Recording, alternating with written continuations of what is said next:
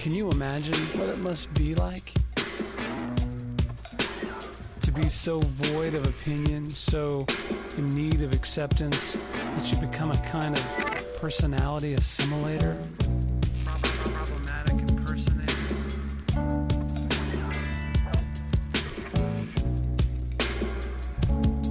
You sound amazing. Cool. Guys, we roll right into it here, Otto.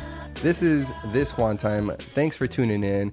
Today, my guest is Otto D. I'm going to butcher your last name, so I'll let you do that. But world-renowned audio producer, engineer, and host and creator of The Recording Artist, found on Amazon Prime. Are you posting on YouTube?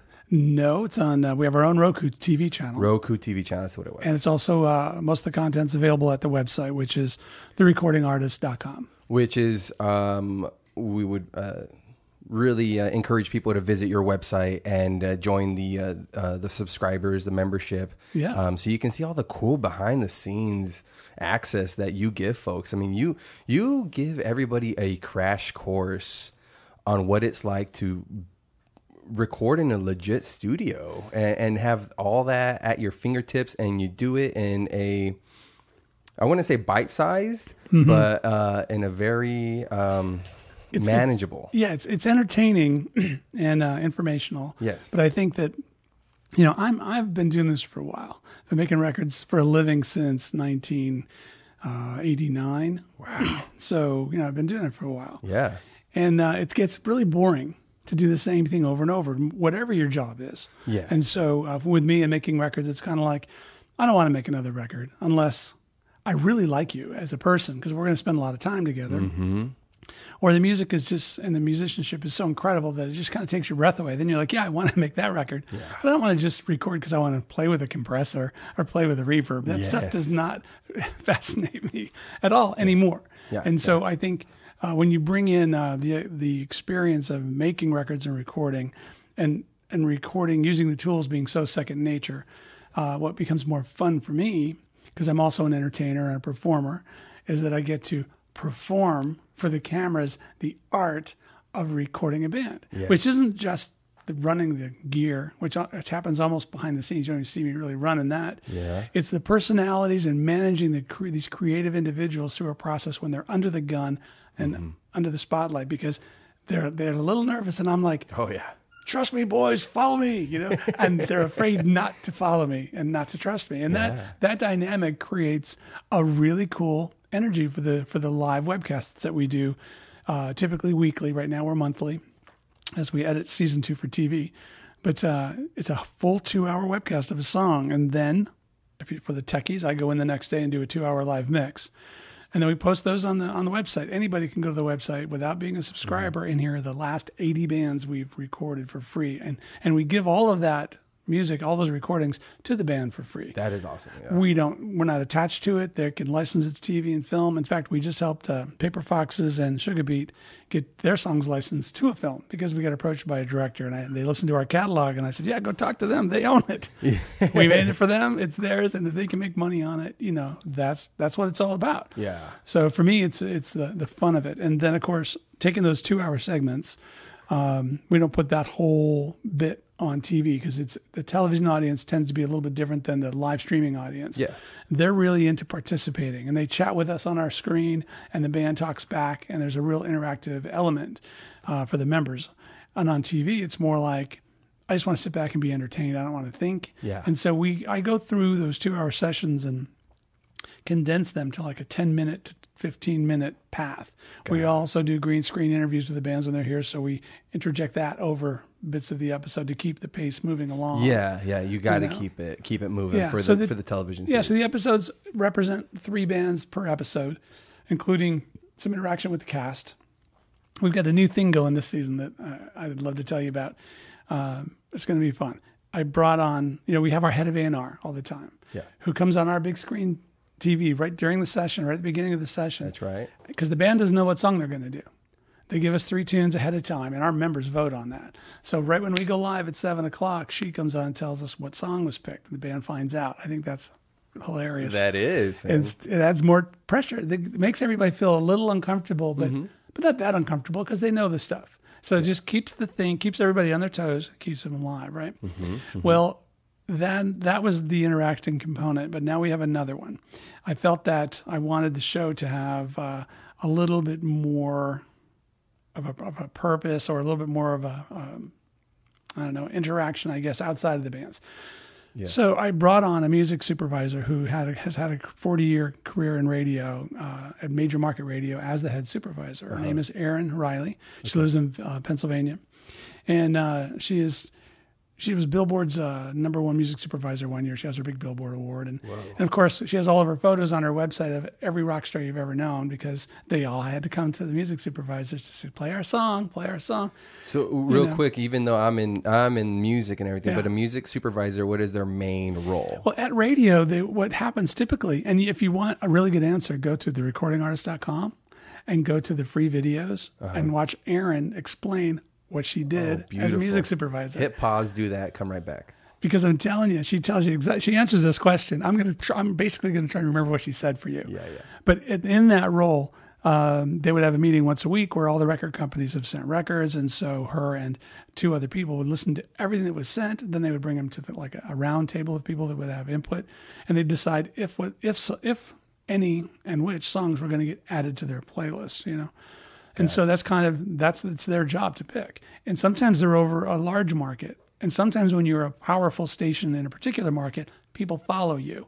And so they find that you added a record and they didn't, they might, because they know that you know what you're doing.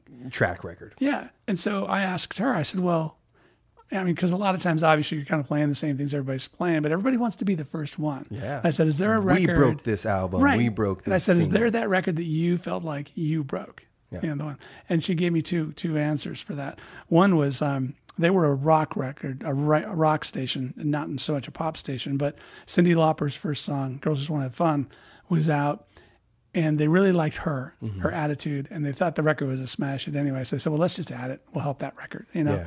And that was way in the beginning when it was just getting picked up. So she felt like she helped, but not that it was a big deal. Yeah. But REM was a band that she said she championed for years, and no one would play them. Really? They didn't get it. And she's like, no, this is good. This is good. And she goes, if it weren't for me, they wouldn't have made it. I'm the one who got them on radio. Oh, shoot. And so I think it's got to feel good when you can do that, right? Yes. Yeah. And so bringing that back to what we're doing at therecordingartist.com, I feel like we're giving all of these artists this opportunity. We're giving them this content. But then I thought, what if Erin hears it all and gives us her feedback from a radio perspective? And then how we tie it in is she tells me which bands are going to come in the studio by reviewing all the submissions of bands. Gotcha. And then we bring these bands into the studio, and when I'm done, she listens to the recordings and critiques them. She picks the best, her favorite from each television episode, because now we're grouping them in 3s. Yeah. And that one goes on our website under Erin's Picks. So you get to hear her in-depth analysis of what was cool about it, or what could have been cooler about it. Yeah. And that's a really neat new aspect. So she's a established music supervisor. Now she's ours, and she's on the website, and she's involved in the show. Very cool, man. Yeah, we're excited about that. And so for our head of A&R, of course, the first year was Courtney Schieber, a local woman in Scottsdale. Got too busy with her own life, so season 2 we brought on Danny Cutler, who is also a program director and on-air personality at KWSS. Now, Danny just moved to the East Coast to Maryland. Did. And so I don't know if she'll end up being with us for season 3 when we kick it back up again or not. But anyway, those are all the moving components. We have our head of A&R, we got our music supervisor, we have our crew here that runs the cameras and helps set up, and then we've got all the bands. So that's a beautiful thing that you have, that you've put together here. Yeah. You can tell your experience just the way you flow. Because what people might not realize is in a studio, you have a couple of heavy hitters in there, right? Obviously, you got the engineer, the guy running the board, which is what you do on the first day, and on day 2, right, is the engineer. I mean, that's the heavy lifting, right, for the second day.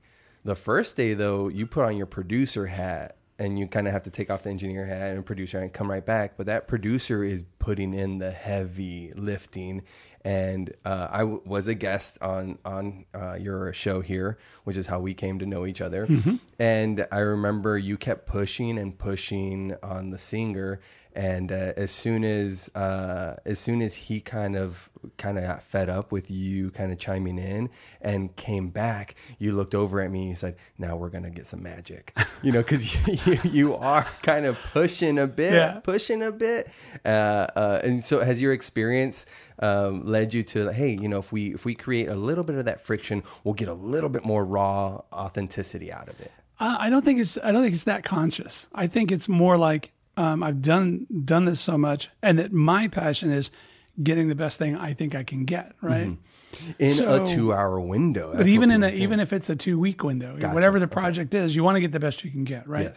Yes. So when I hear somebody sing, and I've heard a million singers, and so my ear has been trained and trained and trained. And you hear somebody, and you're like, "Oh, they're good," and then you hear one line that's ridiculously good because of some subtle change in the way they phrased a vowel or did a vibrato in a particular place. And you're like, oh, you can do that too. Now I'm going to push you a little harder in some spots where you're being really lazy. I don't say that to them necessarily, but that's the thing I feel immediately. Like, oh, okay, I can see where you can go, and you stay safe, especially on TV, especially when we're doing something in front of people. Yes. You're going to stay in your wheelhouse. And so I don't want to embarrass someone or push them to a place where now we fall down because we argue and it doesn't work. That's not my goal. Yeah. But I'm experienced enough to recognize how hard I can lean on you to get out of you what I know is in there without it becoming, yes, you can. That is Fuck so you. true. I'm not gonna. That's no point in us getting there. No. Now, if you have 2 weeks to make a record, sometimes that is where you have to go to get people to give you the trust that you know what can be done and that you know where they can go, and for them to let you take them there. In this 2-hour window, it's incredible how much people come with me. Yes. Yeah. It's incredible. And so it's a lot of fun to watch these things come together. It's big. You made a good point is the cameras. The cameras are going to make somebody behave in a certain way. Oh, there's cameras on me. This is going to be on Amazon and Roku. Okay, I'm going to, just stay in my little pocket here. Or I can't get as mad as I want to. Yeah, that, or I don't want to experiment. I don't want to, let me just do what's kind of tried and tested that I've done before. And you're looking for, no, give me some magic. Yeah. Give me some and you magic. see, as much as they want to stay in a safe space, they also don't want to be seen as saying, no, I'm not going to try that, Otto. That's true. Right, So in a real environment that's, or like I say, a 2-week project where we're not webcasting it live, I'll get much more resistance from the artist because they're like, no, I don't want to. Because there's no reason to follow me until they trust in my vision. Yeah. But when they're on camera to then not follow me, it's like, oh, you're not going to follow me? Yeah. Do you know who I am? Yeah, I don't have to say it. It's kind of like I've been doing this for 40 years. I have gold and platinum records everywhere, and you're not even going to try that note? Okay, don't. Yeah. That's fine. So what's funny is people tend to follow me more, which I was like, fascinating. I should have put all my sessions on camera back in the day. They do what I tell them. They're afraid not to. Yeah, because now you're in the moment, and then you don't want to be seen as like, well, why didn't you try it? Like you're on his show. Yeah, they didn't want to look bad, and so it's. I find that's one of the coolest things for me is that I know they're coming with me, and I know I'm responsible for that, and I always make them land in a great place, but I don't have to fight so hard to get them to take flight. You know? Yeah, it was very welcoming, what you have going on here. Yeah. Coming in, you have very good personality, very good attitude, and your love and passion for music and creativity, I mean, it shines. So it's definitely a very, very fun, enjoyable to watch and be a part of. I mean, being a part of this I've never done anything like this. Yeah. So I encourage every band, like, reach out to your agents, producers, like, do what you can to be a part of this. Yeah, come on the show. I mean, we just had a band drive out from Long Island about 2 weeks ago. Right now we're doing one a month. We've got a band coming from Washington, D.C. In September. So we're still looking for our October band. We're still looking for our November band. Just like I say, we're just doing one a month while we're editing season 2 for TV. Yeah. We've got a couple bands out of Denver that have expressed interest in being on the show. So, come from anywhere if you can get here.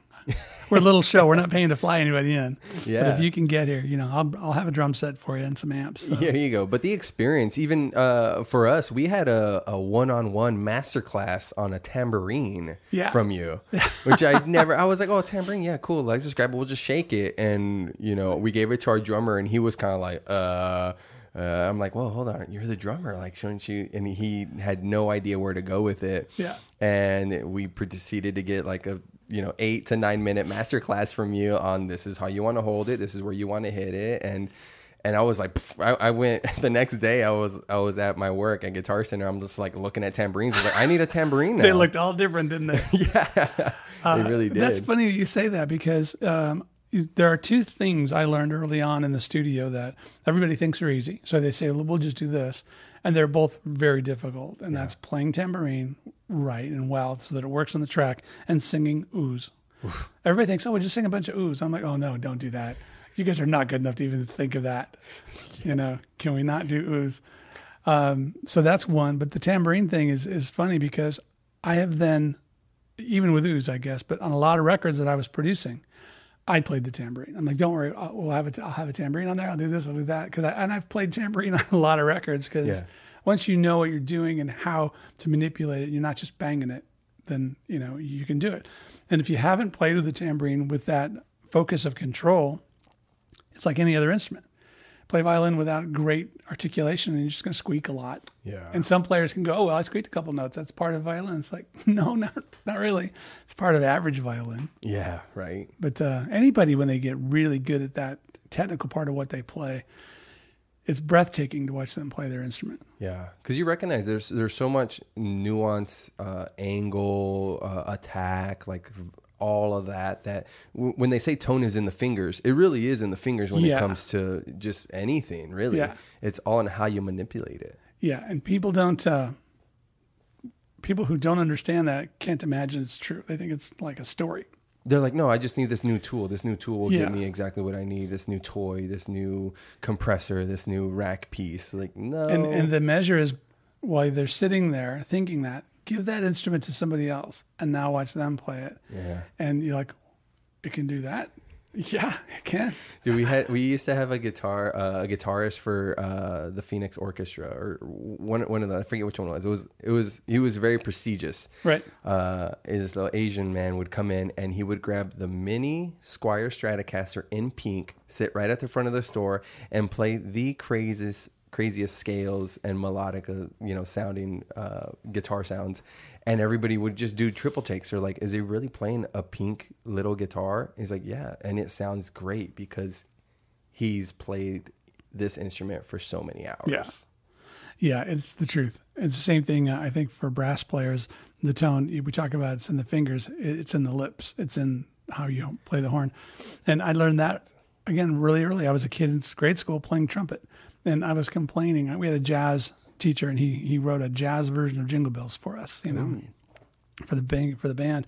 And I was complaining about in practice that my valve was sticking a little bit, and that's why I was not doing well. So he took my trumpet from me, and he played Flight of the Bumblebee on it. Oh, man. And he gave it back, and he goes, yeah, it is sticking a little. And I was like, but it did that, so I don't think it's sticking too much for me to play my half notes and whole notes here in Jingle Bells, Yeah. It was just funny to watch because it was like, my horn can do that. And that really makes you recognize that it's all about you. Yeah. And I learned that in the studio. I was at a recording studio in the early 80s where I had been for 5 years. And I thought, this place is holding me back. I've been an engineer for 5 years. Yeah. And I need better gear and I need better rooms and I need.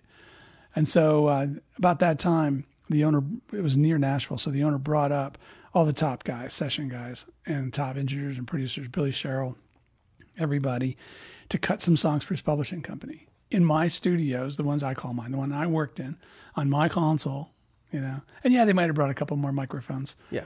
And they let us come in, and everybody got to come in for a few minutes and listen and leave. And I swear to God, I'd never seen anything like, number one, session players playing a record as opposed to some local band. That was my first vision of that, experience of that. Yeah. But I walked out, maybe not even being aware of how much of it was the players. I walked out going, that sounded like a record. As soon as they hit the first beat, it sounded like a record. That happened in my room on my gear. So it's not holding me back. Yeah. It's me. It's you. Yeah. Wow. And it was more than just me. It was me and all of them. Everybody involved raised it to that level. But at my beginning point, at least I learned that valuable lesson that the gear wasn't the problem. You know, It's the know-how.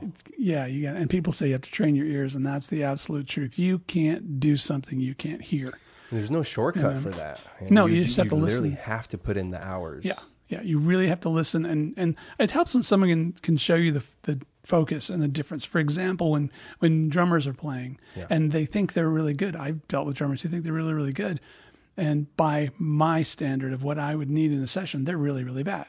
And they're like, yeah, but I can play all these different beats. And I'm saying, yeah, out of time. Yeah. And they're like, no, they're in time. And it's like, well, you and I have a different definition of what time is. How is that possible? But Exactly. I get it, So then I'll say, okay, well, let's record you for a second. And you put a click track up, which they don't even know what that is. Yeah. But it's a metronome that shows time. And then you stop, and with this tool that is Pro Tools, where you get a digital or visual representation of each sound, you can see how closely it landed near the click, which is where on the beat, which is where they're supposed to play. Kick drum, snare drum, kick drum. And you can see. So to show them, here's what a good drummer looks like, and it's all right on the beat. Now they have all these beats they can play, but they always play them in time, whereas you're running around like a drunken sailor, heading toward the click track and crossing and heading back toward the click track and crossing. And so, you're playing the beat and you play it from start to end. You end it in the right amount of time. So you're playing it in the time allotted, but you're not playing it in time, you know? And so to show them visually that if I scooch this over a little, now do you hear the difference? Like, oh my gosh, I can hear it. Because if you can't hear it, you can't do it. Exactly. And I think that tool really helps people go, oh, I wasn't listening that close. I didn't know what you meant. Well, now you do. Now listen that close. And it's the same thing with bending guitar strings. Everybody can bend a string. But the pace of the beginning spot and the ending spot of the bend, whether you go fast or go slow or change the pace at which you're going, has a completely different emotional component. Yeah. And somebody who's not paying attention is just going to bend it, and it's just going to sound wrong for the moment. That's not the way that should have been. So it's once you start to hear that, you know, it makes a big difference. In fact, I have told people that I put my guitar down for, 15 years at one point and just made records with people. And when I picked it back up, because I was going to make my own record, I was a better guitar player. Yeah. And I thought, how is this possible? I'm playing lead lines that are expressive and sound right. It's because in my head, now I knew what I wanted to hear, and I made my fingers make the sound I wanted. Yeah. Whereas before, I was just playing what I thought I wanted to play and not listening like that. That's a part of visualization. Is in your mind, you were visualizing what you wanted it to be, and that helps as well. So visualizing where you want to be, what you want to accomplish, what you want it to sound like. Because again, that's part of being able to see it. So if you can't even see it, then you're never going to nail it. So if you can envision it, then it's easier to be able to replicate it as well. Otherwise, other than just saying, well, I'll just never do it. I can't do it. That's the truth, man. That's totally the truth. Yeah. So what was your first venture into like music where you were like, I really love music and I'm going to make it a career? Playing in bands, you know. I played in a trumpet in grade school. I'd listened to records and loved records, but I didn't equate that to it being something you could do. Yeah. And then I think I was probably 16 when my best friend started a band. And I wasn't invited because I didn't have a guitar, right? So I'm like, I was kind of mad at him that he started a band without me. It's like, well, you can be in it. You just need to get a guitar. So I did, actually for Christmas. And then my first gig with him, they were playing at a retreat, like an all-girls Christian retreat for the weekend. It was going to end with a little concert by his little band, right? Because the parents and everybody knew everybody, and it's all just a neighborhood thing. Yeah. And so he asked me if I wanted to be in that band and play that show. So I had like a week to learn their songs. And a bunch of cover songs like Led Zeppelin, whatever, just stuff of the day. Gotcha. And so the funny thing was they didn't want the girls because the band needed to practice in the little building where they're going to play out here at this retreat space in the woods. Yeah.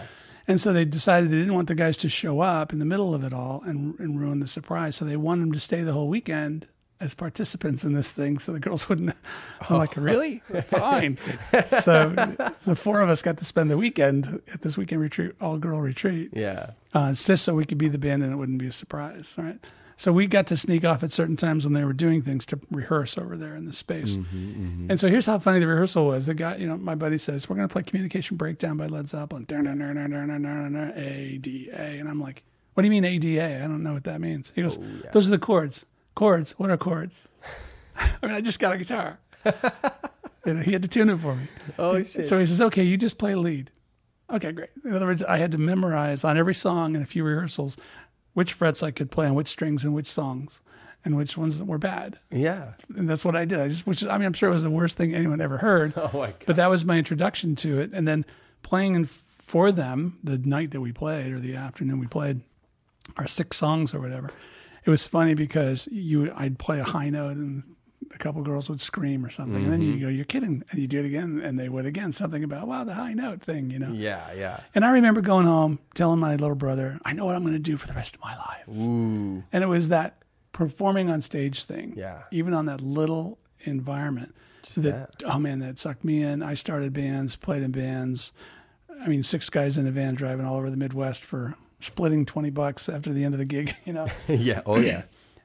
For years and years and years. And recently, the last half a dozen years, I've been on stage a bunch again, and can't believe I ever quit performing. It's just there's nothing more fun. Was there a moment where you were performing and you said to yourself, you're like, I'm done performing? Like, no. So when you took your breaks, it was outside of your... Yeah, I think, for example, I grew up in Illinois, so I was about 23 when I left town, 22, 23. And so I was in bands until then. Well, when I left, I went to teach at a recording school. And I didn't know anyone there in terms of putting a band together. Yeah. And now I had a full-time job in a different place. And I really got into recording. And as I started to do that, I discovered that most everybody was a better musician than me in terms of the people I was running into. They'd spent more time getting more serious. And I thought, wow, I'll let them play on my songs. So I would write songs, but let everybody else play. So that's really when I put my guitar down. And so there was no band to go play. There was no reason to go play. I was really getting that live element vicariously through all of the people I was working with. And so really, I just started producing records and until somebody asked me to play, who knew I was a musician. Gotcha. And this would have been after about 15 years. I had a friend here in Arizona who had a stage every year at the State Fair that she booked for 2 hours. She was a talent agent. And she needed someone to take like 15 minutes at the end of one of the days. And would you do it? I'm like, seriously? I haven't played the guitar forever, but she'd heard a record I had done. Yeah. So I said, I'll do it. I just took the opportunity. So I called some friends, session guys, and I said, here, I sent them some songs. I said, learn them, we'll rehearse. Well, we could never get together to rehearse. So I rehearsed with the drummer, and I rehearsed with the background singers, and I rehearsed with the keyboard player. And then we all showed up on stage, and we played the 2 songs, for the first time ever that they'd ever been played in front of 100 people at the State Fair, walking by. But I can tell you that day, it was kind of like, oh, it feels good to be back on planet Earth. To me, there's something so at home on stage. There's no place I've ever felt more home than on stage. Well, you're really in the moment at that point, where versus when you're in the studio, you're preparing for the moment when everybody else gets to experience it. But when you're on stage, you're literally there living it, and then you get to be done with it too. I've performed it, washed my hands. We had a great time. I gave you the best performance I could here at the moment. Versus when you're recording, it's the art piece where it's like it's never done, right? Yeah, I think there's an aspect that's true there. But in addition to that, for me, I remember even as a young man, 20, 21 years old, when we would travel town to town, I would just want to sit on the stage at the venue until it was time to play. Really? I didn't want to go wander around because everywhere you went was just someplace you didn't know or didn't want to be or didn't understand. And yet the stage, I just want to play. I'll just wait right here. I feel better here. I'd rather sleep on the stage and just wait till we get back to play and then get in the van and go to the next place and find the next stage. So to me, the stage really did feel like home. And walking on stage in a show there's just nothing like that. Yeah. And what's funny is now, this show we do is a stage in a way. Yeah. But from a performance standpoint, I'm involved in 3 different shows right now. I'd love to play my music out live, but I can get about 30 people at $10 a head, so I can't even pay the band. I'm out of pocket every time I do a show, so that's not a good idea. Yeah. But I am involved in a couple cover shows or tribute shows, if you want to call it that.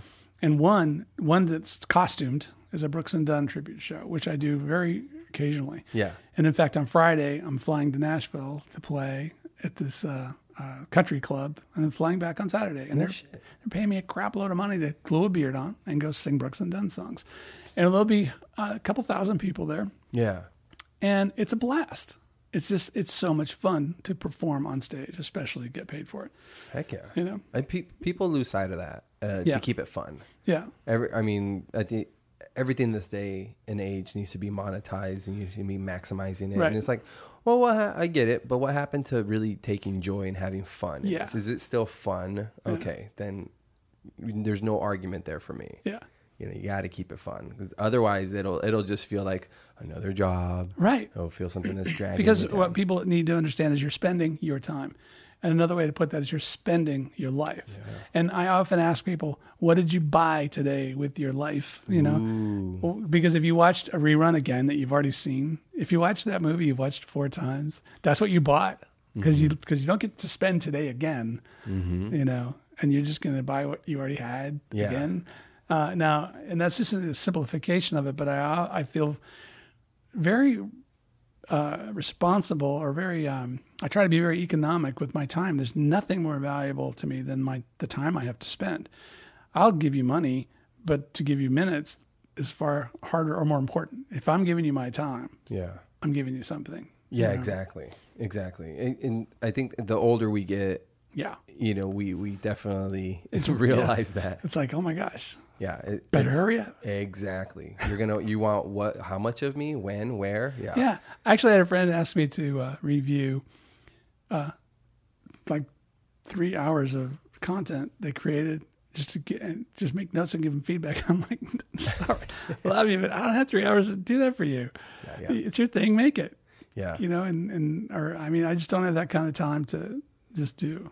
Yeah, no, for sure. I mean, we were talking about before we got going what you have, your editing, and editing, people don't realize that, because people will be like, oh, they're just a YouTuber or a TikToker or something like that that's creating online content. When you're editing stuff like that takes an ungodly amount of time. I have video from my Grand Canyon hike last September that I still haven't got around to editing because it's just so time consuming. Yeah. And it just sits there, and I'm just like, people just don't realize what it takes to be to have a show, to have an online presence like that where you're actively creating and editing something together. Yeah. It's very time consuming. It really is.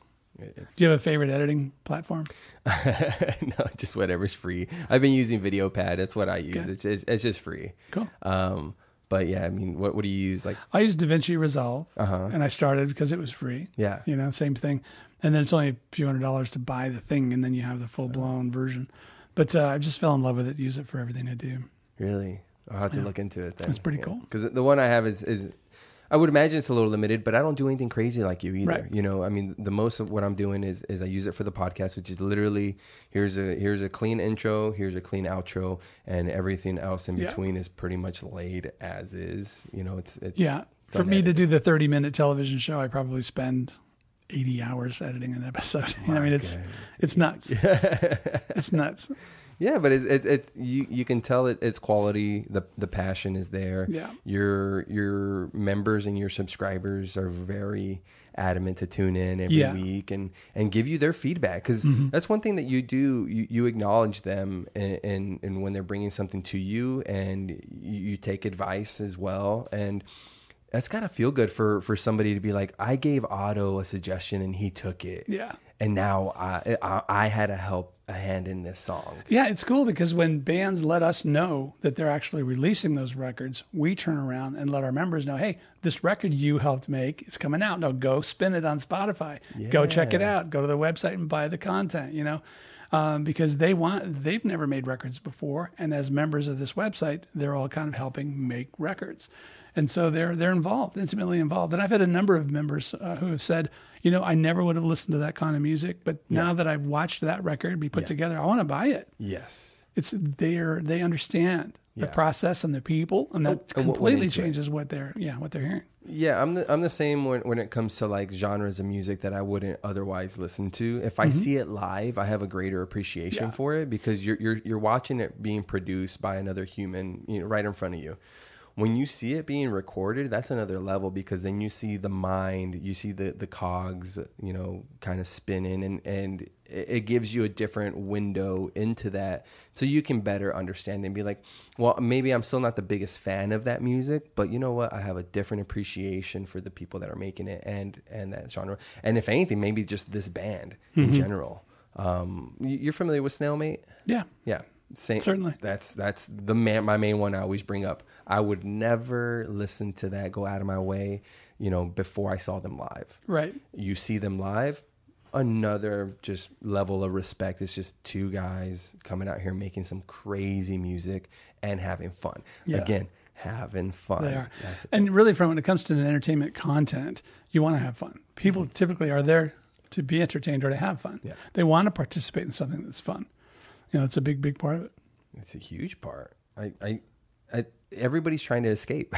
Yeah. They're trying to escape their own daily lives, and it's like... they got enough going on. Well, that's how I try to explain to bands when we do the television show. We do the live webcast, and it's like, we have 2 hours to cut this record. And, sometimes people are nervous, sometimes they aren't. And I tell them, look, if we don't get the record done, it doesn't really matter, because that's not the part people are going to like.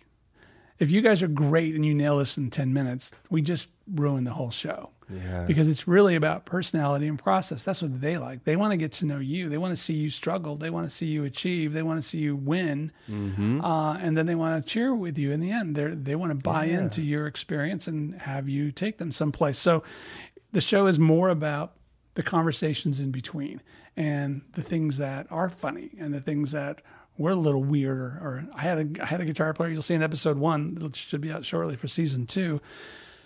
He was a great guitar player. He played a great first pass. And I'm excited because I can tell as a technician, he's really good. So I'm thinking, I can really push him around. But what I didn't know is, no, he doesn't want to be pushed around. Oh. And so I'm giving him all these props. Hey, man, you're really great. It's going to be fun. I can't wait till we get to the guitar part. So we come back to the guitar solo. And I'm like, okay, cool. I want you to play the guitar solos. He goes, I already played them. So I know you did. I want you to play them again. I already played them. What? I don't need to play them. I said, no, I know you already played them. And so we got that. So let's play them again. And we got into this conversation live online where he was like, he goes, I don't like being told to do it again. And I was like, told? I'm inviting you to play guitar. Yeah, exactly. I'm inviting you to play again. You mean to tell me that with everything you do, do you play this the same every night? He goes, no, I play it different every night. So you've already got 40 solos to the song. Play me another solo. Shut up. And I turned around and I hit record, And he played a bunch of them, and they were great. And then he went through this energetic experience where he felt like he was being put out because he was trying to be the cool him, and I was pushing him out of his comfort level, and he wasn't comfortable. But once I pushed him over anyway, then got something great out of him, then he felt bad that he was such a stick in the mud. So then he was like, man, that was great. I'm really glad you had me. And he was apologizing, and it's like, shut up. This is what we do. We make something great. We're just trying to make something great. Yeah. And if I tell you it's great, I don't want anything else. I'm the final word. I'm the guy in charge. I'm the producer. That is my fault and my responsibility to make this thing the best I can make it. And in this case, in the time frame we have. Yeah. So that was the most interesting one where a fan was watching in New York who knew the band and had never seen the show. And he was laughing because he assumed I would have a problem with this guy. And so then when he started to see it happen, he was like, oh no, I knew this was going to happen. And then when he saw it go okay and everything go down, he was like, wow, he handled the personalities, he handled the band, he handled the arrangement, he handled it. He was just blown away. The guy calls me afterwards. I'd never met him. And we had a 30-minute conversation. He convinced me to fly out to New York to meet with him because he had some ideas he wanted to talk about. And I'm like, okay, well, let's go. In fact, that was a year ago. Yeah. And at the end of this month, we're going back to New York again. He's throwing a big bash, big party. Very cool. We're just going to go out and hang out. That band is playing that party. Oh, nice. So it's funny the relationships you build, with people. But the show is really draws people in who are intellectual or into process. It's our membership audience is primarily professional individuals. Yeah, I was going to ask you about that because I remember you mentioned that the last time. I thought it'd be a bunch of kids who like music, and it's like, no, that's a little bit more of the television audience. People just want to watch music or be entertained by a musical experience. But these guys who are the members who are there all the time, they're accountants, they own their own business. This one gentleman is a retired stockbroker. Another guy owns his own company that builds drones, and it's just they're involved. They can't believe that a bunch of musicians can come in a room, not know what they're going to do, and in 2 hours, it always sounds like a record. So they're just impressed with that process, I think. Mm-hmm. And the other thing is, too, all of us, built in, we prejudge everyone we meet. When we see somebody, it's like, okay, I know 10 people in my life that look like you, so I know who you are. I know what you're like. There's some sort of prejudge, right? Yeah. So let me take a real conservative person who's a professional, successful, who's never been in the arts, but they like music. And they see some of the crazy guys in the arts world that come in here. Yeah. And oh, this guy's a loser, or this guy can't be any good. And then you hear them discuss intellectually the purpose of where the song came from and why it matters to them and why they're defending their role when I'm trying to modify it or something. And you're like, oh my God, I had no idea that you could be this deep in this process. So they're fascinated by that education and by that process and by the personalities. That's really what it's all about. The music is kind of like just a cool little wafer we serve that on. Exactly, because music, there's three things in culture I think that can bridge just about any gap. And it's music, food, and sports. Mm-hmm. You can go to any country and dive into that, and you'll be able to just be in the community with them as long as you embrace it. And I think it can transcend a lot of different cultures and barriers that are there. Yeah. It's a big unifier. Music is. I think most everybody can agree to that. I mean, you get discussions where people will, I hate this type of music or that type of music, but at the end of the day, I think you can have common ground, and especially if you see it performed live.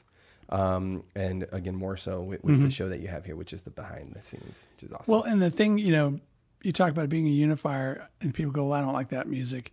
Well, I don't like bad music. In other words, I love great country records. Yeah. I love great rap records. Yes. I love great metal records. Yeah. Now, since metal, rap, and country aren't my first place to be as a listener or as a songwriting creator, the farther you get from incredibly great, the less interested I am. Yeah. But when you do really get to the great stuff, it's undeniably wonderful. That's true. Like in every style. So it does unify, in that way. But I mean, there's nothing like rhythm. We are heartbeats. There's nothing like rhythm to draw people together. Yeah, it really is. And good point where you bring it up, because you get a different caliber of artists in here, all walks of life, looks and all that, and we do prejudge. We say, oh, I've seen a person like this before, or I know what this person is all about. Yeah. And I for one do like to pride myself in proving people wrong, right? And thinking that we can have conversations that you otherwise thought were out of the question when you first saw me, right? And then it's like, oh no, you got some depth to you got some understanding. And I think I just try to view stuff from an open mind on how I can learn from this person, because I think every person has something to teach you, whether it's they're going to actively teach you or they're going to subconsciously by like, well, I definitely don't want to do what that guy's doing or be how they are, and now I'm learning from that, just from the interaction, and having a moment to maybe see what they're, hey, let me peel back a couple layers, see if there is something under there. And sometimes there isn't in that moment, but we still learn. I still learn from it. I choose to try and see everything from that angle, and hopefully it makes me a better person for it. Yeah, no, I hear you, man. We all live our own paths, and we all grow up, and change, and hopefully for the better.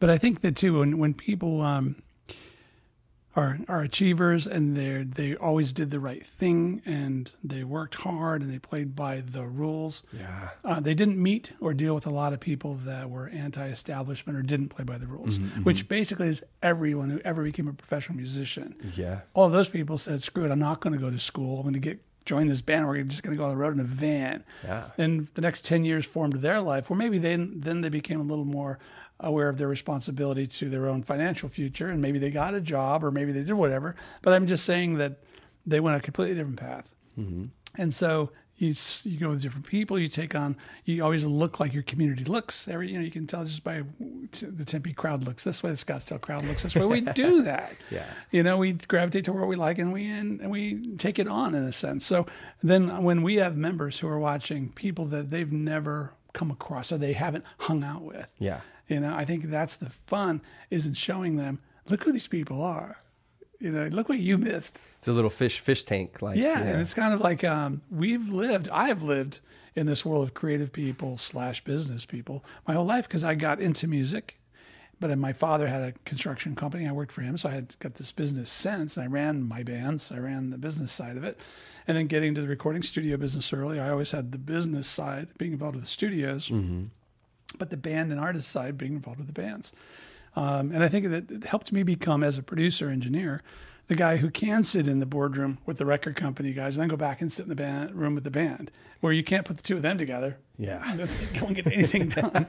It's like, look, I speak band, I speak board. Okay? Yes, yeah. So let me deal with this. And I think that that's part of what works on the show, is that I'm a podcaster, so I can sit here and talk to the audience, and I can sit here and talk to the band, and I can manage the session and the time and the process all at the same time. So I feel energized when we do the show. I feel like everything I do is being utilized. Whereas in a regular recording session, I feel like I'm just sitting there spinning my thumbs, because all I'm doing is hitting the space bar and hitting the space bar. Oh, man. Waiting to be told, yeah, hit record again, we're ready. Yeah.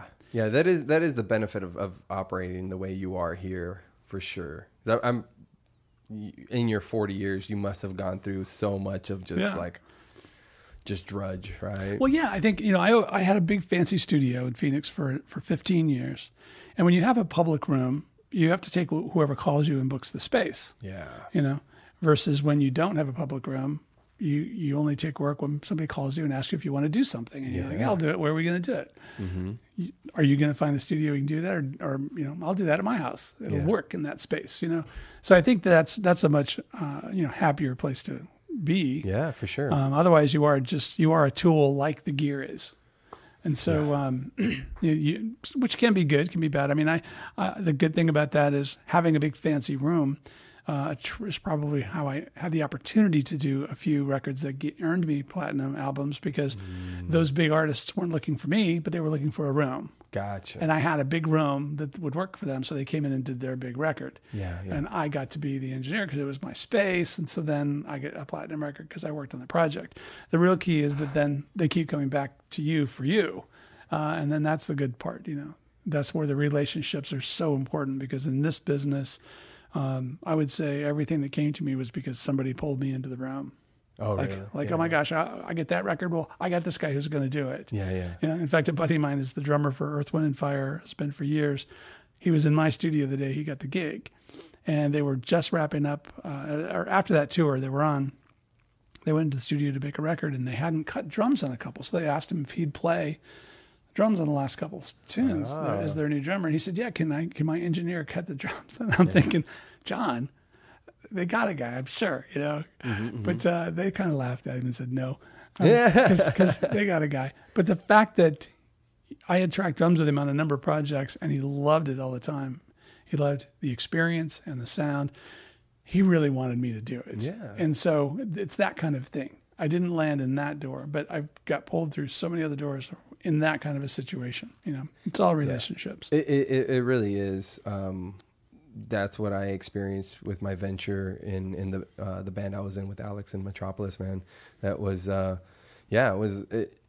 you create these relationships and they lead to so many other ventures as long as you're open to them. Yeah. You know, if you go in with your mind, well, like, this is exactly what I'm looking for. And if it doesn't play out this way, then, you know, it was a lost cause, or I'm blind to everything else that could happen because I'm so focused on this one thing, on how I have it envisioned to play out. That's not how it works, man. Yeah.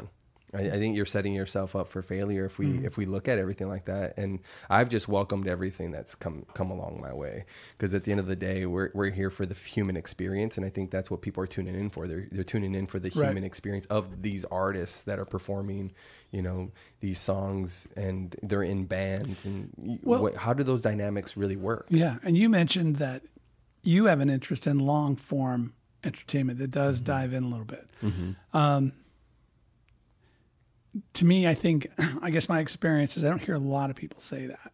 So do you think that's something that is a more of an age thing, or is it, why are you, or people like you, whether it's your age or it's your business, why is long form entertainment the thing that really draws you in? Because everyone's ADD, it seems like we're being told shorter. Yeah, everybody has that in them, where it's like you just shorter. I've just never gravitated towards that. Like when Vine was big, didn't really care for it. To me, details matter, and that, because I guess I'm very analytical and try to view everything with as much logic and reason that I can kind of grasp. And that way I can better maybe describe my own ideas to somebody else when they ask me. Like, I want to be prepared in that sense of like, well, why do you think this way? And I'm like, well, here's this and this. And then maybe they can pick my idea apart and be like, well, did you think about this? And then I can basically just add, it's like another layer of clay onto the sculpture, right? And it's like, oh, no, I didn't. You captured another shadow. Yeah, I captured another shadow. It's totally, and I get goosebumps. I mean, look at this. Like, it's... Yeah.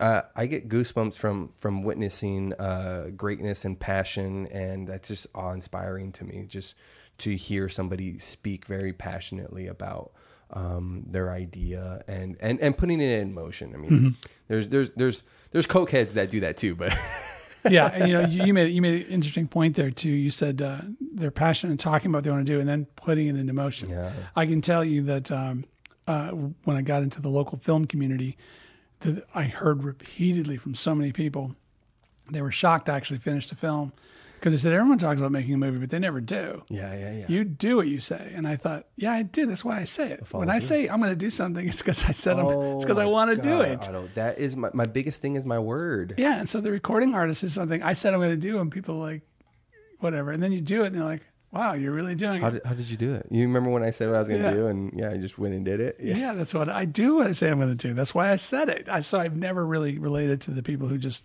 talk a big dream. When I say I'm going to do something, it's because I'm going to do it. Yeah, follow through is the big thing for me. Like if I say I'm going to be somewhere, I'm going to do something. Like, I'm in my mind, I was like, well, that's what I have to do, because I've said it, I've spoke it out into the ether. And I welcome everything that comes with it. You know, the trouble of going through and following through something that you said you would. You know, when other things arise that might drag you elsewhere, you got to follow through, because at the end of the day, it's just our word. It's our word, and that's why I try to be selective about what I'm doing. But I try to say yes first. Yes, but let me get back to you. Yes, but also let me get back to you. Yeah. Yes, because I'm very as much for adventure and experience and all that, and I don't know, man, I haven't seen enough of the world yet, so I'm trying to get out there. Cool. How much of the world have you seen? None. I've been to Mexico, I've been to Chicago and St. Louis, and that's, and the West Coast. That's cool. That's about it. I want to do a heck of a lot more. Yeah. You got to come out and see me do some stand-up comedy. You know what? I've seen some posts online. I absolutely do. I was listening to this one bit you were doing. I thought it was freaking hilarious. The bit about the guy who assumed you had a side gig, doing lawn work. I thought that's freaking hilarious. And then I assume that came from some place of truth. Yeah, it all does. Yeah. That's the thing about so stereotypes and with another word, but just assumptions. I mean, all the generalizations and stereotypes, they exist for a reason. Yeah. But you're not supposed to, because again, I like to prove stuff wrong. Right. And labels, but they exist for a reason. And that's because it's very easy for us to just be like, oh, that person, okay, I just labeled them, I'm good. Let's talk about stand-up comedy. I always thought I would try that. I always thought I'd be a comic. But what's funny... Come out. Maybe. But what's funny is entertaining and being funny was something I've always loved doing. I think we do a lot of that on the show. I'm always having a good time. I'm always laughing. We're always just entertaining and laughing at anything that's funny. When you're a stand-up comic and you're on that stage and you don't have a guitar in front of you, you don't have 3 minutes where you're safe because you're playing a song and you're they hiding can't do behind much. the instrument. Right. Yeah. It's extremely vulnerable. I've always thought that it's got to be one of the most difficult things to, number one, do well and consistently, or feel you did well and feel you get that response that works, and to get people motivated. Like, for example, when I go to a show, there's a lot of things you can do with your time. Yes. And if you choose to go see a comedy show, you're wondering when you get there, I wonder if these guys are really going to be funny, right? Exactly. And if they aren't, you've wasted your time. And so the nice thing about a comic is that jokes aren't 4 minutes long. I don't have to wait 20 minutes to find out this band's really bad. I'm going to give you 3 jokes. Yeah. And know I'm out of here before I wasted my night. So you get one, and if I don't laugh, I'm not worried yet. And you give me another one, and I don't laugh. Like, oh no, is this guy not funny? Yeah. Should we leave now, honey? You know. And then the third, you got about till the third joke to get him to open up, loosen up a little. I mean, do you find that that's true? That if you don't have him in that first 90 seconds to 2 minutes, that you just can't get him to come with you? So I'm equating hitting open mic spots a lot like playing golf. You play golf? I have played golf. So you can play the same course every day of the week and play completely, have 7 different scores each day. And that's what I equate to these open mic spots. Also where they're held. So you play a show, right? And they want you as just background ambient music. You can't go there and perform your set, right? Then you have actual venues where you go and they're there for a rock show. So you're going to rock out and you're going to kick them in the face. So there's the bars where people are drinking, and there's comedy over here. Then there's the venues that open up their during the week, when they don't have big shows booked, that like, hey, we're here for some jokes and there's some drinks. So you get this weird dynamic of drunk people not really here to hear jokes, but you better make them laugh. Right. Versus people there, I'm here for a show. Yeah, I'm willing to laugh. I want to laugh. Entertain me. You know. So they operate completely differently. And what I'm trying to get to is you need to kill on the worst stages first. You need to get as many laughs as you can, because if it's hitting there, then it's just going to hit that much harder in front of what we were saying, actual crowd, somebody that's there to witness comedy. Right. It's definitely weird when you're on stage and you're in my head, okay, I'm gonna go up with this bit, and then your mouth opens and it's not what you meant to say.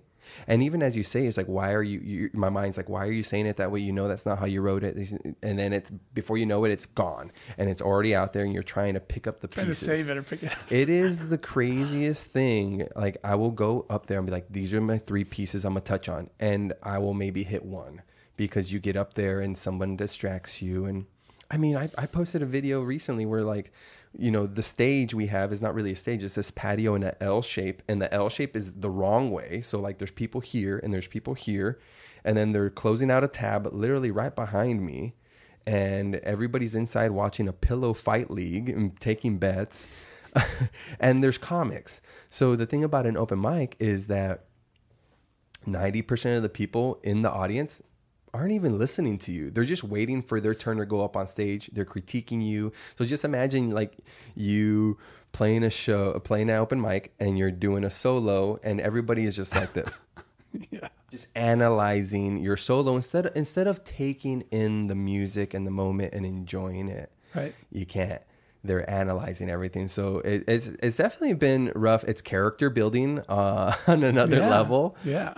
But the scariest thing to me, Otto, is singing, because I do not have a singing voice. And I don't know what you would say to somebody that says they don't have a singing voice, but I don't. And so the scariest thing to me is actually singing. I can hide behind an instrument for a little bit. I can go up there and try to be a funny guy. But singing is the ultimate vulnerability to me. Yeah, well, the more you do anything, the better you get at it. Singing, you can do with any voice, but it's like everything else that takes some exercise. You got to work it out. When you said that, it reminded me of this show that we're putting together that I'm really, really thrilled about. And it's a guy in town who has a show called Live from Laurel Canyon, and they play the MIM, and they play all over the country in the performance arts centers.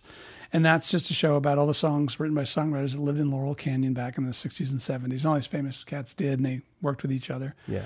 And so he has a second version of the show called The Music of James and Joni, Live from Laurel Canyon Presents. And it's only James Taylor and Joni Mitchell. Yeah. Well, then he came up with this idea to do a third show called Live from Laurel Canyon Presents The Lost Weekend. And that's a phrase coined by about John Lennon's 18 months in L.A. when Yoko kicked him out of the house in New York. And he hung out there and ended up producing a record with Harry Nilsson, who is a great singer-songwriter. And so he wanted to really focus on the music of John Lennon and Harry Nilsson. And then he thought to himself, but I'm not going to sing that stuff. And Otto has a Lennon tribute show, and he can probably sing the Nilsson stuff. So he asked me, would you like to sing in this show I want to put together? So I'm like, yeah, absolutely. And I knew Harry's stuff, but not intimately. Yeah. So I've been studying it and learning it. And oh my God, this cat could sing.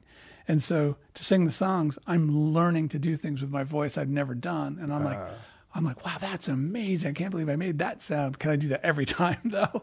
No. Can I get to a place where I feel comfortable standing on stage to represent this work to that level? Yeah. It's like, that's going to be a big lift, but it's exciting trying to get there and do it. The music is so incredible. And the requirement of me as a singer is more than anything's ever been required of me. The dynamic, everything about the way this man performed his voice is phenomenal. So I'm really excited about that. That's exciting, man.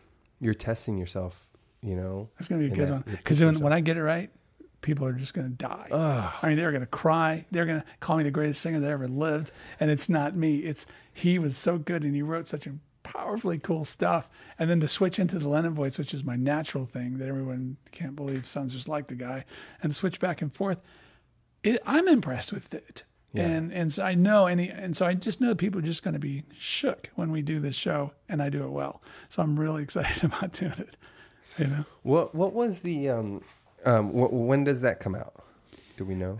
As soon as we get it done. For example, the phase we're in is still the way the show works with Live from Laurel Canyon brand is every song, they discuss the song a bit before they play it, where it came from, who wrote it, how it happened, why it was important for this, show, and then the band plays the song. So they kind of set up every one.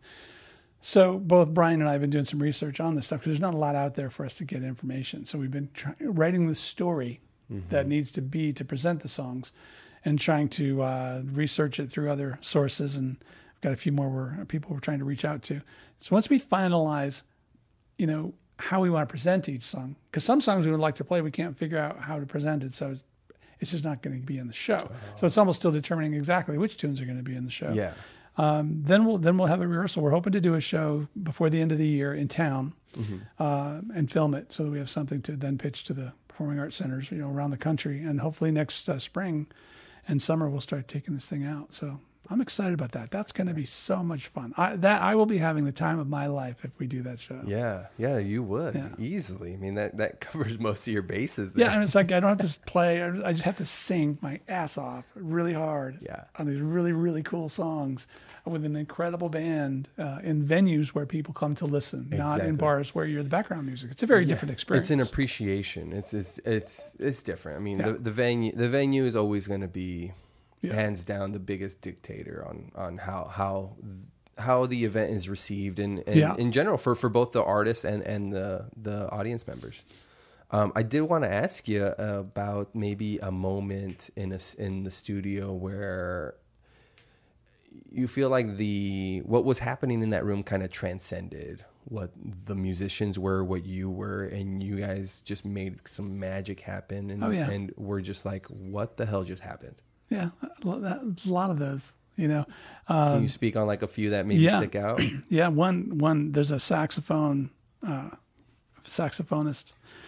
you know, musician, songwriter, Eddie Menenfield, Eddie M. And I've worked with Eddie a bunch of records, and I've done 3 of his solo albums as an engineer. And he's out with Sheila E. in her regular band all the time. And they met way back in the Prince days. Eddie's first tour was Purple Rain with Prince. He was 18, you know. Damn. And played on lots of smooth jazz records with Wayman Tisdale and a bunch of people. That's where I met him on the first record I did with Wayman Tisdale for Motown. And so anyway, Eddie and I are great friends. And while I was working on one of his records, we were tracking in San Francisco, and we were coming back to Phoenix. We were going to be mixing back here. And so we stopped by the studio to drop the tapes off back when we recorded on reels tape. And we were just going to leave them there and go home. And then we were going to come in and, you know, work the next day. Well, he had this melody idea on one song that he hadn't recorded yet, and he wanted to record it before he forgot it. So the song is kind of worked in, but the melody multi-tracks recorded, the band's recorded, but he hadn't done his solo main line. He's like the lead singer through saxophone. Gotcha. And so we get to the studio, and I am deathly sick. I caught a cold like the day before or something, and I'm like really feeling bad. Yeah. And I'm like, no, Eddie, no, we're not going to do that. He's like, let me just, no, I can't. I got to get home, get to bed. He's like, no, just for a second. Well, I'll only do one pass. I'm like, because it's him, my friend. And, you know, I'm like, okay, fine, we'll do it. I'm not even taking my coat off, right? Put the reel on, put the mic up, put him in there. All right, go. You know, and he played, and it was so incredible that just in the first 3 minutes, I felt a little better. And he was like, okay, man, thanks. I appreciate that. I said, no, it's okay. Hold on. Just take it again. I rolled back. I took my coat off. I sat down, and we spent a little time, you know, working on it, getting kind of what he wanted to get. And by the time we got done, maybe only a half hour or so, 40 minutes, I was like, man, I'm not sick anymore. I said, you healed me. Yeah. And I'm being, I mean, it sounds kind of corny, but I'm being completely honest that was an experience I had where music healed me. I felt fine afterwards. I was not sick. I didn't have my cold anymore. Yeah. And I didn't have to go home. I was fine. The next day it was over. Whatever was going on in me. Whatever you were fighting off. Was over. After 30 minutes of him playing this beautiful, beautiful piece of music that he was working on. So, I mean, that was a crazy experience. But then another fun one I'd just like to share is that Nils Lofgren is a guitarist. Mm-hmm. Plays with Bruce Springsteen's E Street Band, does his own solo stuff, plays with Neil Young.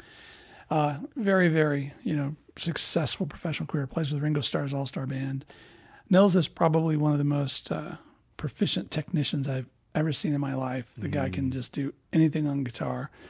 And I was lucky enough to be working with him at the time at my studio in Phoenix, and we were doing a new album of his called Breakaway Angel. And so we were going to put a band together, and he was living here, so he's thinking maybe local guys. But I had been doing some work with a session drummer out of L.A. called Michael Botts, who is the drummer in a band called Bread, which your parents probably remember. Michael was also a session player. He's passed since. Great guy, great player. But I had worked with him on a couple of projects, and I said, hey, would you like to do this record with Nils? And he had worked with him on one other thing. So I was like, yeah, I'd love to. Great. And he said, I thought, well, you know, what if we get Lee Sklar to play bass? Lee's a famous session guy. He's always on tour with Phil Collins and James Taylor and all these guys. He's the one with the long white beard. You see him on all the videos and all the pictures. Yeah. Just famous guy. And him and Mike played a lot of sessions together. So... and I said to Nils, I said, you know, I think I could probably reach out to Lee Sklar if you'd like to have him on the record. What do you think? And Nils is like, oh, my God, I've never met him. I'd love to have him on the record. So we got, long story short, we got Lee on the record. So now we have Mike Botts, we have Lee Sklar, and we have Christine Vivona on harp. She lived in Tucson at the time, and Nils on guitar. And now for 3 days, they're only going to do, I think it was 5 songs, but... yeah, 5 songs, but Nils booked like 3 solid days just to do them over and over and over. He wanted to just everybody play at the same time and nail it, you know. Whoa. And I felt like I should be paying them. No way. To sit in the room. Because, I mean, once we were set up and mic'd and going, it sounded so incredible. And I'm hitting the space bar, our number 3 button to record in Pro Tools and the space bar to stop and going again. All I did was play and record for 3 days without moving the mic or changing anything because they were just tracking the tracks. And that, talk about transcendent, I felt like I was at an 8-hour concert, even though the music wasn't changing. I know we're doing the same song, we're doing another version of it, we're going to move on to this other song, we're going to come back. Every performance was always immaculate because of the guys involved. The musicianship. Yeah. So when that's happening, it's just ridiculous. Yeah. You know? When it doesn't feel like work, you know, at the end of the day. When the music is so good, that and the technicians, the artists are so good that we're not talking about anything but the music. Yeah. We're not talking about the microphone or you're out of tune or I hear a buzz or how come you can't play in time. We're not fixing anything. Yeah. We're just trying to figure out, was that more magnificent than the last one? How do we measure that? Sit back and listen again. I can't tell. They're both so great. Can we listen again? It's like being in the kitchen and cooking up the same recipe, and then you're like, is that bite better than the last? Like, I don't know. Let's try it again. And it's like you can't. Yeah. So that was a fun session. And then just another one would be, well, there's just so many. Working with Sam Moore and working with Billy Preston, and when guys are that good, it always just kind of takes your breath away. Yeah. You're in awe of what they do. Same thing with DMX. I mean, I wasn't a big DMX fan, but he got on a mic and I was like, holy shit, this guy's for real. Yeah. I mean, he left nothing in the tank. Really? And was just so impressive. So it's, and it wasn't the kind of stuff I listened to, but boy, I became a fan right away.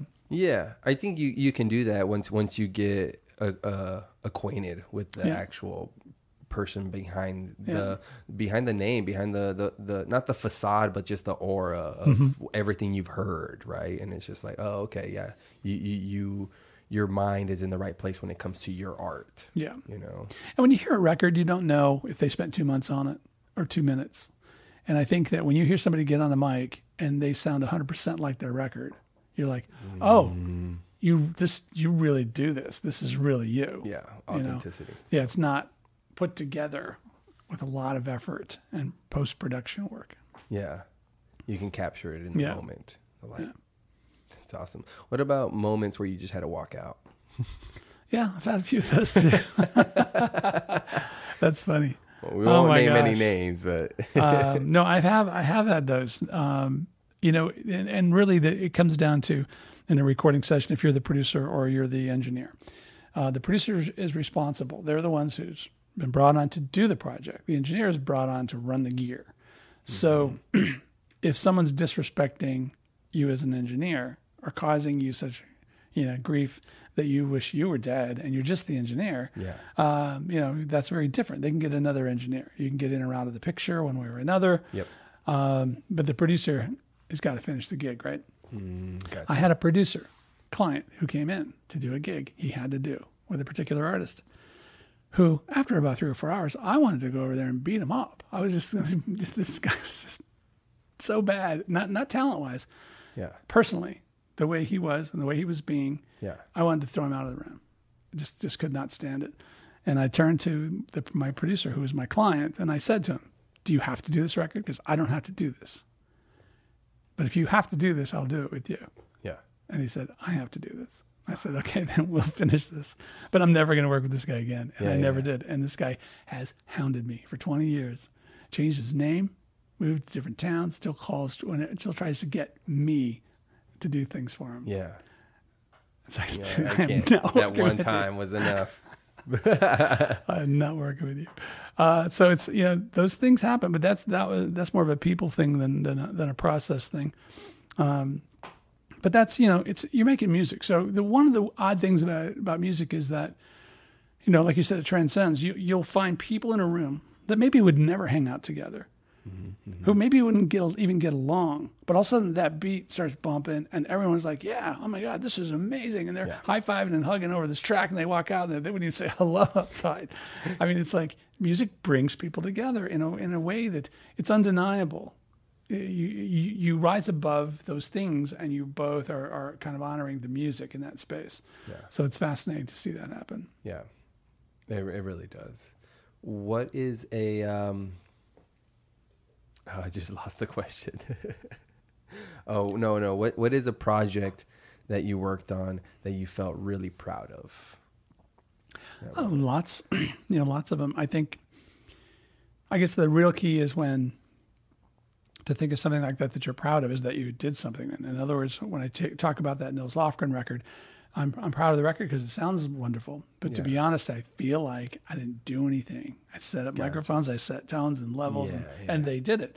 And then on the other hand, when you're producing a record, like one of the records I've done of my own music, where I play every instrument, except maybe I hire a drummer, or because I don't do drums, and or hire somebody else to play a particular instrument. But then I'm actually doing everything. I'm writing, recording, and and then you sit back and go, wow, that's really cool. So I think from a pride point of view, I feel proud of those projects. I guess that was my question, where you had to really dig deep in that, and like maybe you were unsure, and then on the other side of it, you were just like, man, okay, heck yeah, this is out there now, and I feel good about it. Yeah, I think probably my records more than anything else, because for everyone else, you're trying to do something for them. You're trying to take their vision. Yeah, I've never tried to take an artist and put them in a box. Oh, here's what you should sound like. And a lot of producers have their sound, and you're going to get their sound. I've never been that way.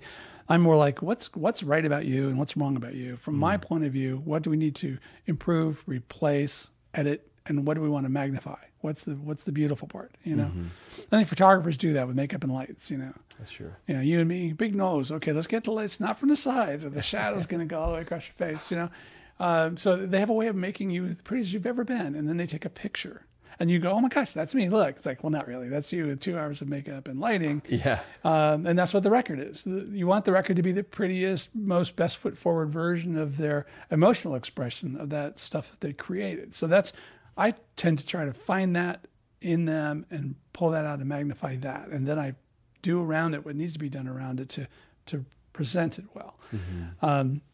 So in the end, it's always going to be something like, I don't find pride in it. I hope they feel proud of it. Yeah. So I guess getting back to that, the place where I felt pride is in from the ground up, writing something, performing something, and putting it out and going, wow, it's like I did that. I don't feel like I did that when it's someone else's record, even though I did that. It takes, I guess I have to do it all to feel like I did it. Yeah. You got to take full on ownership at that point for your piece. No, that makes sense. Yeah. That does make but sense. It's so much fun making records and doing television and video editing. I love that. Performing. I love performing. I mean, if I did any one of these things and only one of them, I'd lose my mind because I would be unhappy if I just sang on stage all the time. Yeah. I think what makes it special is I don't do it every day. That's true. I love making records with people because I don't have to do it every day. Yeah. It stays fresh. I'd love selling guitars in Guitar Center if I didn't have to do it every day. For sure. Great. Get to meet some people again. Oh, look, these cool guitars. You know? Yeah.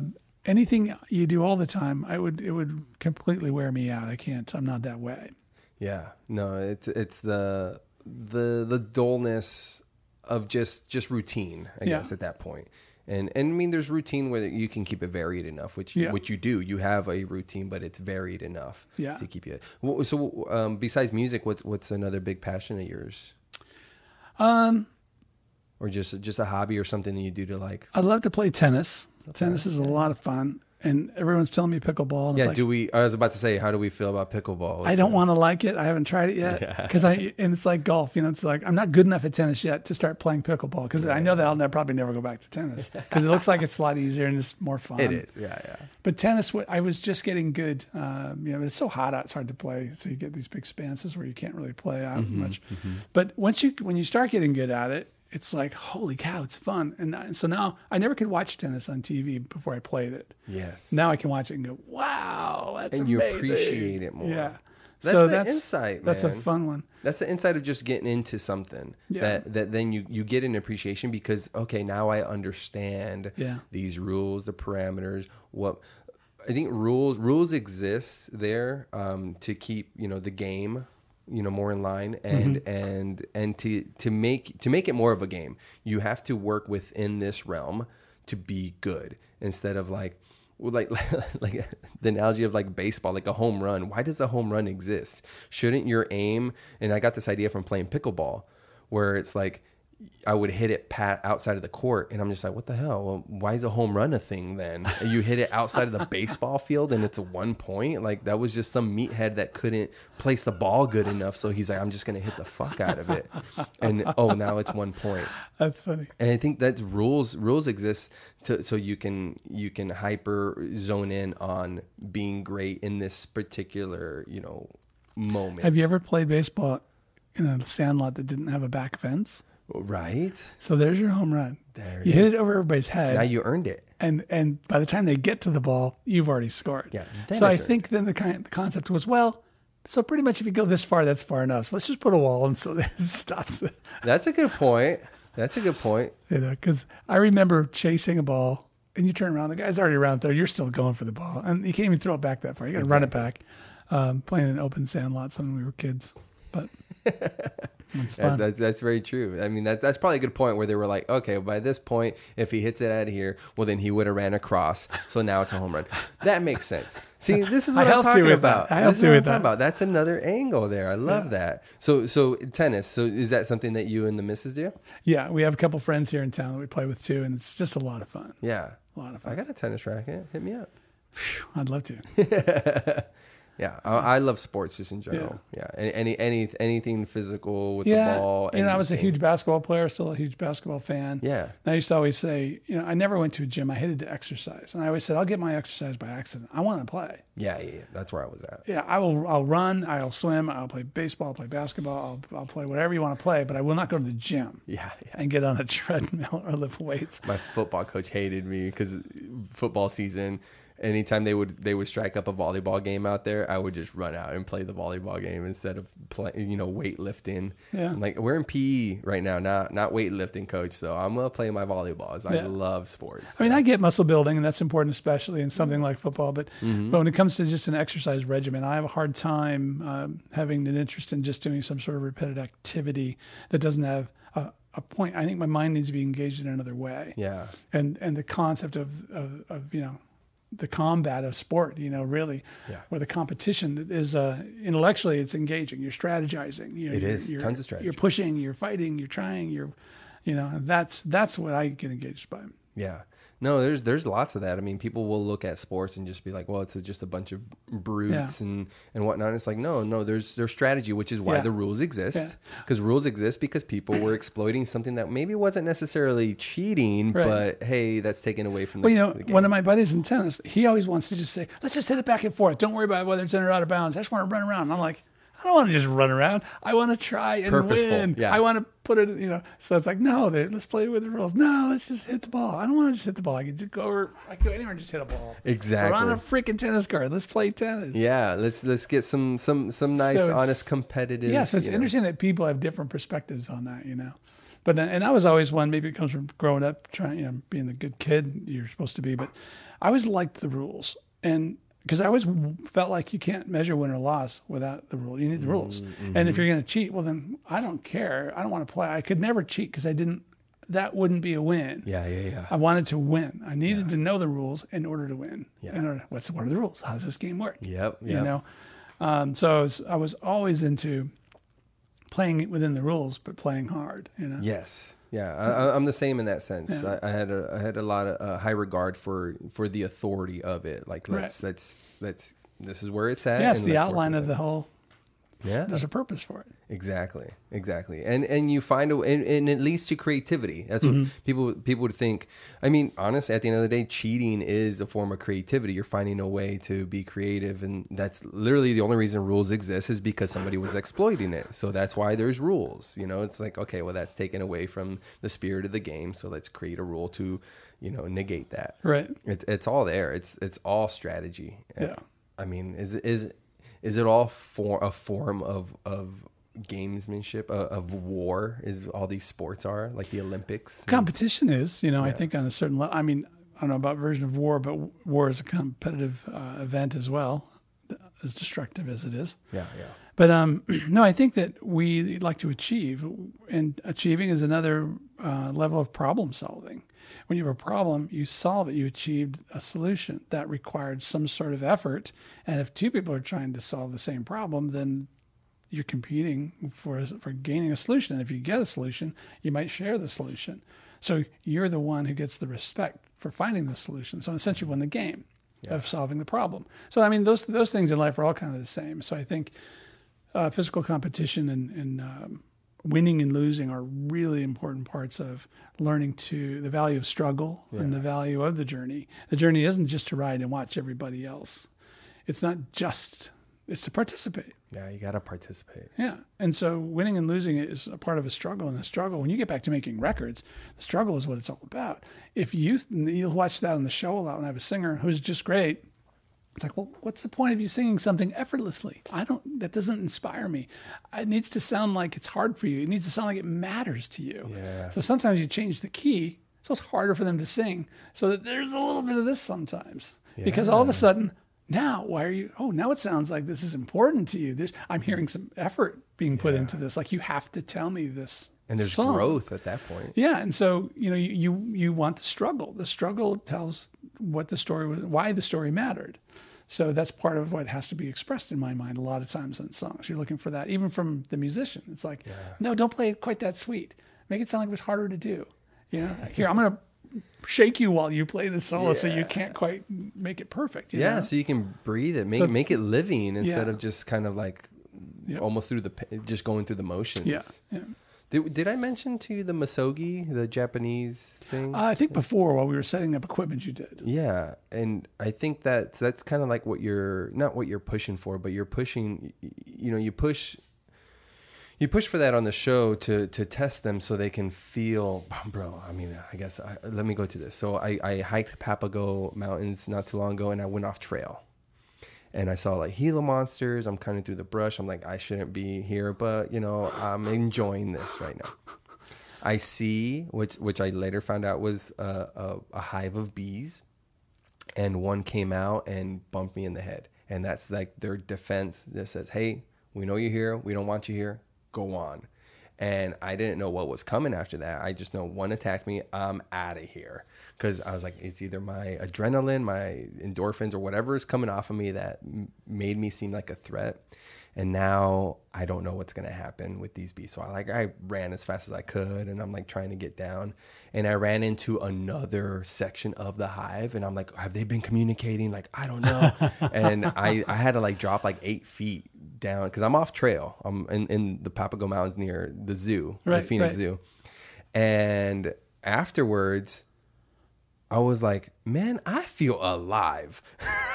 Because I had a brush with, who knows? I mean, if I would have been stung by all of those, who knows what kind of, effects it has. But I felt alive in that moment, that little danger. And so I think when you get pushed out of your comfort zone and you get pushed to do something that you thought was out of your wheelhouse and what you try to do here with your guests, I think it brings what you're working on to life a little bit more. And it feels, there's more feeling to it at that point. Yeah, I think the process of making a record should always, in part, be a process of discovery. Yeah. A lot of people map it all out and think they have it figured out when they get there. Yeah. And then they're just executing a grocery list of items to achieve, and they're done. And you'll hear an artist like that say, when you ask them, how's that new record you made? They go, well, I think it's pretty good. I think we got what we were aiming for. And I'm like, why were you aiming for anything? I don't understand. Oh, damn. That's when somebody makes a record they're really proud of. A record you want to listen to is when in the interview they're asked, what do you think of the new record you put out? And they're like, oh, you're going to love it. It's like, well, I love it. It's a great record. They didn't aim at something. They went inside to find something, and they found something, and they brought it out, and they're like, holy cow, look at this. That's the incredible stuff you want to hear. Okay. One thing I've noticed from everything I've done is recently is really stepping out, like podcasting. I had no business podcasting. Playing bass on stage. I had no business playing on stage the way I was. And now stand up. And then all the physical activities, the hiking I'm doing. And people are just like, dude, you're just going after it. And I'm like, yeah, but I'm no good. And there's still a ton of admiration in there. I'm like, oh, people love to see people go for it and it's out of your wheelhouse, and you might be drowning a little bit, but you're continuing and you're going forward and you're going after it, and you're failing publicly. Like I'm posting all my stuff, man. I'm like, you said, and I have no business doing this. I did this. I have no business doing that. You said that, you used those words. And I want to say that nobody has any business doing anything. The first time, if you want to say, if you're bad, you don't have any business doing it. Yeah. The first podcast you do will be bad. Yeah. The next one will be better. The first live show you do will be bad. The next one will be better. The first time you do anything, it's going to hopefully be a lot worse than as you continue to do it, right? Yeah. So you might always feel like you have no business being there, but the truth is the only thing you can do is be there the first time. So you're never going to feel like you belong when you start, because you don't. Because you don't. But you will if you start. Yeah. That's the thing. And in fact, I had this band that was going to come in on the show, young kids, and they canceled at the last minute because they said, "Well, we don't think we're really ready for Otto to work with us. We're going to spend the summer rehearsing and then we'll come." Yeah. And that word got to me through the person that was communicating with the band, so I never had a chance to speak with the band. And I would have told them, I said, "Look, guys, people don't come to me because they're ready. They come to me to get ready. They come and I take them and lift them up. I show them, oh, do this, do that. I polish it off. No one's ready. Because I don't care what you do, I can tell where we can go from there. If you're really, really great, then the level of nuance that we're going to be discussing is really small and it's minor, but there'll be improvements that I can imagine that can be done. And if you're a beginner, it's like, okay, let's get you playing on time, and quit playing all those notes. Let's just play whole notes, You can't play well enough to do all the stuff you think you're playing, and I can make the record sound better. I can make them better. But these guys they didn't understand. They felt like they needed to be ready. But when you're young too, they were told by everyone at their school that they were the best band ever, And I think they lived in they were 18, 19, 20. Bubble. They lived in a little bubble where they were king of the hill. Everyone told them they were, and they were afraid they were going to find out they weren't. And I don't think they were prepared to face their ego in the mirror. Oh, that's the one. Because when you're young still, it's like, I don't want him to tell me that I'm not great. Yeah. I don't want anyone, especially on TV. So I'm just going to stay home. Then I'm still great. No one's ever told me I'm not great. Yeah, exactly right. And then you're living in that facade in a sense. Which that's fine. It's in the womb. It's kind of like you got to get nurtured and get your strength up, but then you got to step out. And if you're going to do something for real, you have to be able to take the criticism and get better. That's how you get better. Yeah. Put your ego in check in that sense. Man, those are some very kind words from you, Otto. Cool. Yeah, it's been awesome, man. I appreciate you coming on. Well, thanks for inviting me. Dude. So now we got to play tennis, and I have to do stand-up with you. Yes, you do. So maybe we'll work out a tennis routine. Yeah, let's do it. That'd be fun. We'll hit the jokes back and forth. Is that what you're saying? There you go. Maybe. We'll be on the stage at the same time. Who's on first? Well, let's do our best to plug in your show right now so everybody knows, no question about it, right here and now, how to best consume your show and to support everything you have going on with it. The biggest thing is to continue to provide these independent artists with free studio time and recorded masters, and then get featured on TV. And as this thing grows, more and more eyeballs will come to all of these guys. The best way to do that is to go to therecordingartist.com, and you can either purchase a lifetime membership, which is a big support. There's a couple different versions. One comes with T-shirts. One comes with your picture and name on the website, as a supporter. Or you can subscribe by the month. There's a monthly fee. You can get a discount for 6 months. You get a discount for an annual membership. But come to the website, therecordingartist.com. Check out a lot of the free content and subscribe. There's a ton of content to watch that you can watch when you subscribe. Mm-hmm. It's a constantly growing catalog. And right now we're doing another free band, live webcast every month. And after we get these next 10 episodes cut for TV, we'll probably move back to every week. Beautiful. And it's going to be available on Amazon Prime and Roku. Yep. Right now, season 1 is on Amazon Prime. And if you have Roku TV, just download the Recording Artist channel. It's a free channel. And if you can't find that on Roku, then you haven't updated your software. It's a weird thing about Roku. You have to update it every once in a while, and it loads all the new channels into the program. Makes sense. But if you've uploaded it or updated it recently, just search The Recording Artist. You'll see our logo. Download the channel. It's free. A lot of the content there will be free, and you can actually watch the live sessions when they happen on your Roku channel on your TV. That's badass. That's very, cool. Very convenient, guys. Lots of ways to watch. It's very, very cool. And on Instagram, it's The Recording Artist. Yep, therecordingartist.com, the word dot. D-O-T. Yeah. And also myself, I'm on Instagram at Otto Dagnolo, spelled the way my name is spelled. You finally said it, Dagnolo. Dagnolo, yeah. Dagnolo. And then also, let's see, Facebook, everything's there too. So kind of all over. Beautiful. Yeah. Well, seriously, thanks. When we mentioned how time is the most valuable, so I appreciate you setting aside some time. I was excited when you invited me. Oh, dude. Making a girl blush. All right, buddy. I love you, man. You too. Guys, stay tuned for the next episode. And please, please, please follow Otto and support him. Thank you. Now there's an original observer. But this guy's an idiot. I mean, he's a moron.